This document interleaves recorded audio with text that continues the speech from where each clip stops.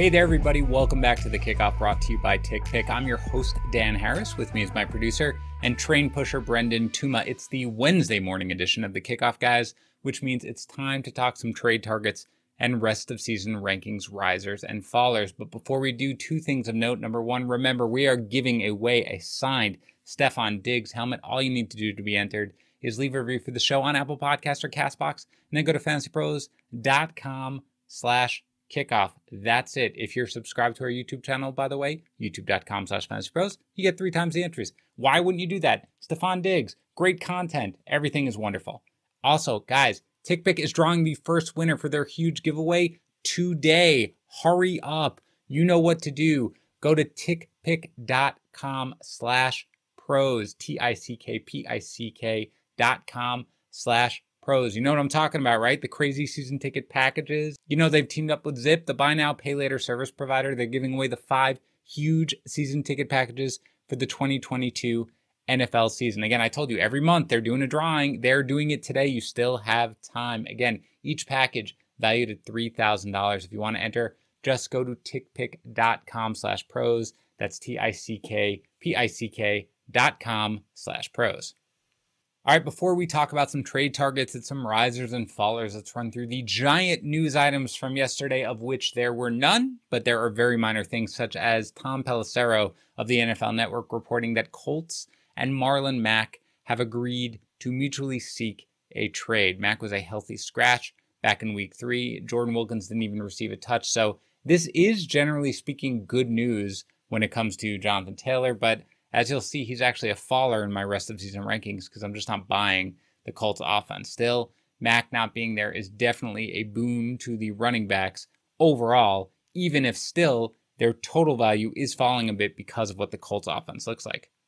The Patriots worked out running backs following the James White injury that included Ryquell Armstead, Dontrell Hilliard, Artavius Pierce, Ito Smith. None of these guys matter. And again, I have some specific thoughts on Damien Harris that I want you guys to tune into here, because even though I moved him down my rest of season rankings, I actually think he's a good buy low candidate.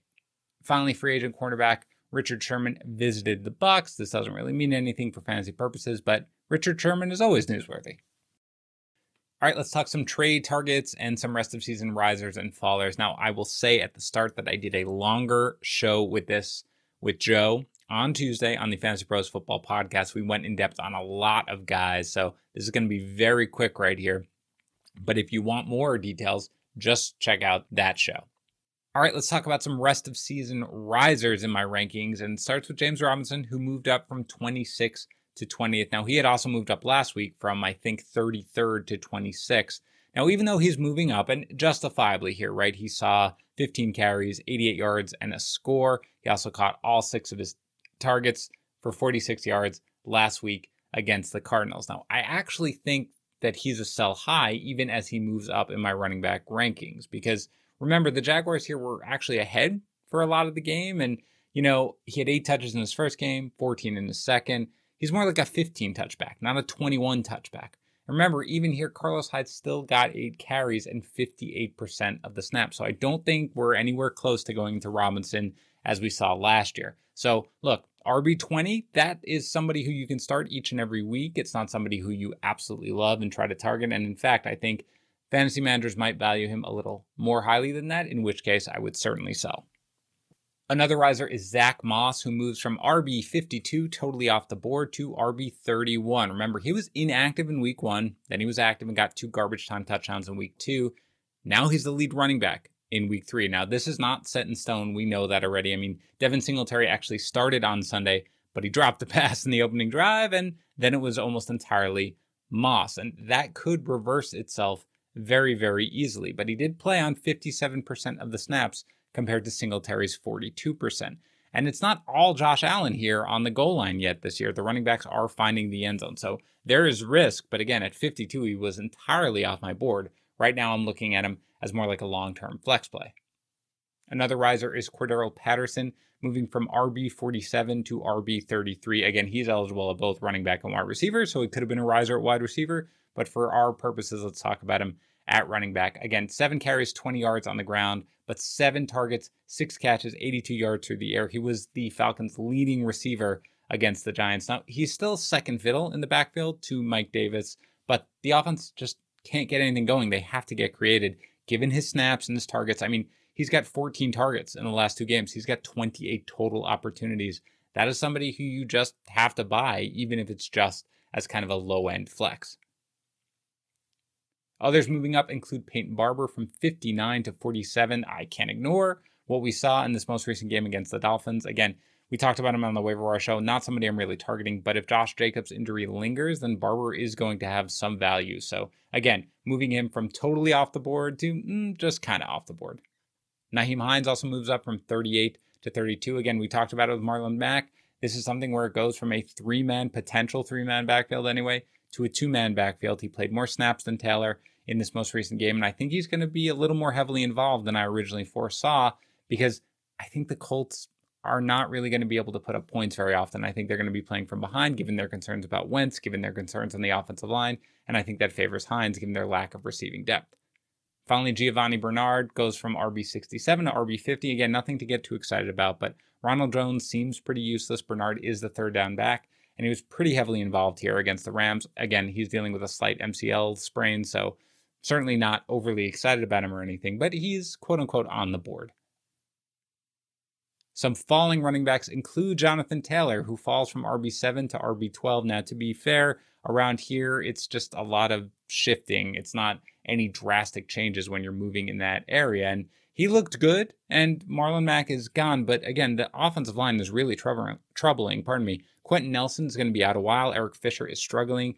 And, Carson Wentz, kudos to him for gutting it out, but he's barely mobile right now. The whole offense is going to be bad with him or the backup quarterback. So for me, I would just prefer to take some of these other backs in that range, somebody like a Joe Mixon or a Najee Harris or somebody like that. Another one moving down is Tyson Williams. From RB21 to RB34, I had totally bought into him as an RB2, and maybe this is an overreaction the other way. Again, I talked about him in the takeaway show yesterday, but the snaps, the RB opportunities, they're all pretty volatile right now in that offense. So he's not an RB2 for me, not a guy who I could start with any remote confidence. Instead, he's barely a flex. Finally, Damian Harris falls from RB18 to RB22, but again, as I alluded to earlier, I actually think he's a buy low. I mean, he falls to 22, fine. Like, he's going to have a bad game here against the Bucs, sure, and that's part of rest of season rankings, but the person rostering him is probably pretty upset and probably pretty nervous about what they're going to see from him going forward. Now, if you do want to buy low, as I do, you can wait a week because, again, the Patriots play the Bucs this coming week. That's not a matchup you want to start Harrison. But if you can afford to not start him, I would make the move for him now because the manager who is rostering him does not want to start him this week anyway. So his price should be super cheap. But after that, Houston, Dallas, Jets, Chargers, that's a nice schedule there for a running back. So it's the perfect spot to buy low on Harris, especially if you can afford to not start him this week. How about wide receiver risers?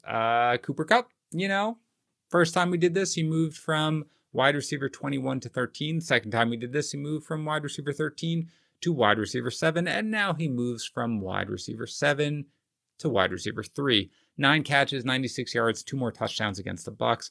I'm not sure what there is to dislike. I mean, Sean McVay is scheming to get him open. Matthew Stafford looks excellent. Right now, I'm taking him over DeAndre Hopkins and Justin Jefferson in my mind, and if you can make that swap, I would. Another guy moving up again is Mike Williams, who had moved up to wide receiver 38, up to wide receiver 25. He now moves all the way up to wide receiver 16. 7 catches, 122 yards, and 2 touchdowns. The big difference here is not only that Williams is getting the targets, but he's not just this deep threat anymore. Like they used to just chuck the ball to him downfield, let him try to use his athleticism to come down with the ball. I mean, look at his ADOT over the last 4 seasons. 14.8, 17.8, 14.5. This year, 9.3. Okay, that means he is being targeted shorter and in places where he can make receptions a lot easier. So I really think this is all legitimate what we're seeing. He's got a pace of 117 catches, 1,573 yards, and 21 touchdowns. I'll take the under on all of it, but still, at this point, he is a wide receiver 2 and a strong one.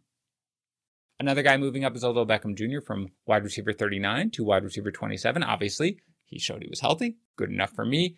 looked pretty good in this game as far as I could tell. 5 catches, 77 yards, an ADOT of over 16 yards. He played almost every snap while the game was in question. Again, he's still a wide receiver 3 here because that offense just doesn't lend itself to a lot of explosive passing games or anything like that. But I still think that Beckham is a guy who you can start and start pretty confidently going forward. Marvin Jones also continues to move up from wide receiver 38 to wide receiver 34. He leads the Jaguars in snaps and routes run for receivers. He's got 28 targets through 3 games. He's just the safety blanket for Trevor Lawrence. Remember, he has always had a nose for the end zone. He's like a 9-10 touchdown guy every year he's healthy. So he's already got 2. He's a pretty reliable wide receiver 3 in my mind. Other risers include Christian Kirk, who moved from wide receiver 61 to wide receiver 50. He has caught 15 of his 17 targets for 239 yards this year. That offense can probably support 4 wide receivers if necessary, but I think Kirk falls into more of the wide receiver 3 in that offense, in which case he's at least rosterable, if not startable, each and every week. Again, his snaps and targets should mean that his production is largely sustainable, albeit, again, we're talking borderline flex play here. Another guy moving up is Hunter Renfrow from wide receiver 71 to wide receiver 54. His targets per game, 9, 7, 6. His catches per game, 6, 5, 5. His yards per game, 70, 57, 77. That is an incredibly reliable wide receiver in what is looking like a really explosive offense. So I don't mind adding Renfrow for your bench for sure. Finally, Emmanuel Sanders moves from wide receiver 47 to wide receiver 35. I have talked about him ad nauseum. I'm not going to do so here, other than if he is available on your waiver wire, please pick him up. Some wide receivers falling include a lot of guys who have injury concerns, like A.J. Brown, who falls from wide receiver 11 to wide receiver 20. T. Higgins falling from wide receiver 21 to wide receiver 33. But there are also some performance movers, including Allen Robinson, who went from wide receiver 9 to wide receiver 20. Even 20 feels a little too high as I look at it. He does have a history, however, of succeeding with bad quarterback play. He gets Detroit and Las Vegas in the next 2. So before I entirely jump off the ship, I do want to see what happens when he gets some softer matchups here. Devontae Smith also falls from wide receiver 28 to wide receiver 36. Since his solid week 1, he's got 13 targets, just 5 catches, 44 yards. I have no idea what the Eagles are doing on offense, but they certainly do not look like a cohesive unit at this point. Until I see more out of Jalen Hurts as a passer, I'd just prefer others. Final faller here is Calvin Ridley from wide receiver 6 to wide receiver 11. Again, I mentioned on the other podcast that I did with Joe, I'd still buy low a bit. He's still getting the vast majority of air yards in that offense, but that is not much. Matt Ryan has 2.9 air yards per attempt this year. That is abysmal, but the targets will eventually outweigh almost everything else, even if it's not quite what we expect. So I'm still buying him as a very low-end wide receiver 1. Very quickly, let's talk about some tight end and quarterback risers. They include Tyler Conklin, who moves from tight end 23 to tight end 14, and Dawson Knox, who moves from tight end 25 to tight end 16. Again, these guys are mostly streaming options, but with Conklin, look, there's room for another body in that offense other than Justin Jefferson and Adam Thielen. It may be KJ Osborne, but it may be Conklin, who's looked pretty good so far this year and is coming off a nice game. So he's worth putting on your radar, as is Knox, who again, 2 touchdowns, 4 targets per game. That's worth paying attention to in a Bills offense. As Pat Fitzmaurice would say, he's not just a catch and fall down tight end. He has yards after the catch, and that's worth something at the position.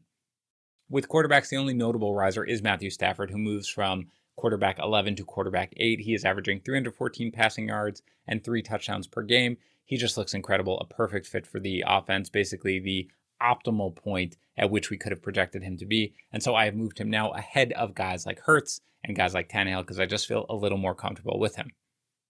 As for fallers at tight end, it's just Jonnu Smith, who continues to slide. He slid last week from 12 to 14, now 14 to 19. He's not really getting the volume. He did see 6 targets, but caught just one of them. Mac Jones does not look really ready to have anything going in that offense. They're going to continue to play conservative, and Smith himself hasn't played well. So he's just not a guy who's on my radar at this point. And a quarterback, it is Jalen Hurts. Again, I like Hurts. I like the rushing floor. You guys know that, but he falls from QB9 to QB11. And really, it's just the way the offense looks right now. In the first game that they played against the Falcons, they had a lot of, RPO, design runs for him, opened up space. They just really haven't done that here against San Francisco or Dallas. So I'm a little concerned about what I'm seeing. Still starting him as a QB1, but he is a little bit of a faller. That's going to do it for today's show. Don't forget to go to tickpick.com/pros, where TickPick and Zip have teamed up to give away 5 season ticket NFL packages for the 2022 season. Again, they're doing a drawing today, so hurry up as soon as you listen to this. Go and get your entry in, tickpick.com/pros. That's it for today, guys. I will talk to you again tomorrow morning.